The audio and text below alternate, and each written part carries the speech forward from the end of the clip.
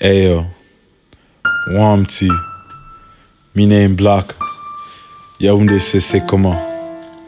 Hey, hey, hey, hey, hey, hey, hey, hey. Welcome to Gary and Peanuts. I'm your host, Blacks. Today, we're going to be talking about the bombing of a Libyan migrant center that happened on July the 3rd.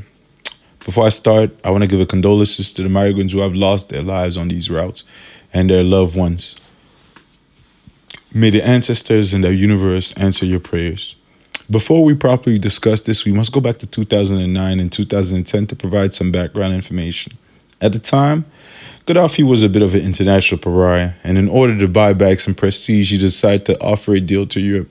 He would stop migrants at both the border of Libya and within Libyan territory in exchange for $5 billion. The Europeans looked at him like, psych!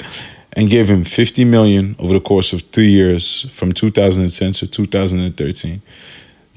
This was coinciding with the beginning of the rise of the migrant crisis within Europe. They were averaging about 2,400 migrants landing daily on the coast of Greece and Italy. Boom. Simple enough, right? Here's the kicker. Civil war breaks out. Gaddafi dies. The UN-backed government, the Government of National Accord, gets formed, and they attempt to create unity throughout the country. Problem is, in the eastern part of the country, the House of Representatives pledges allegiance to the Libyan National Army under the guise of General Khalifa Haftar, and the both of them are fighting and vying for power by creating separate central banks and trying to consolidate control of the oil fields.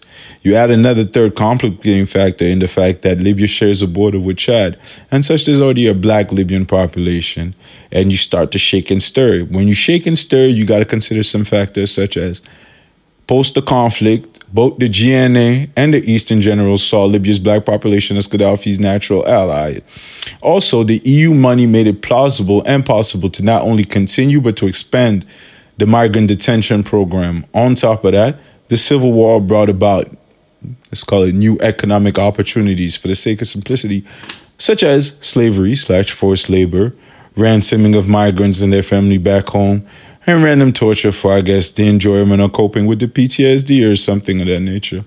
The UN has called the European Union practice of aiding Libyan authority in detaining and returning migrants to their detention centers as inhumane. But sniggers, who cares, right?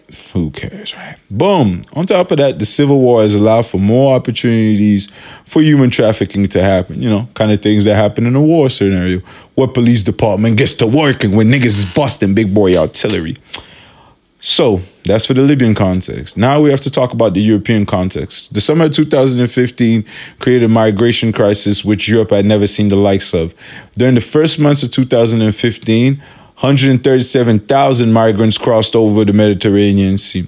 The German Chancellor Angela Merkel, after at first having a policy of open borders, especially at the height of the Syrian conflict, was met with a national opinion who was having shifting attitudes about immigration. In France, movements such as le Rassemblement National and extreme groups such as the Bloc Identitaire have pushed the conversation around immigration towards the right. In countries like Italy, the lines between the far left and the far right, coupled with the fact that Italy is the prime landing locations for migrants, have created the conditions for a change in European-wide immigration policy.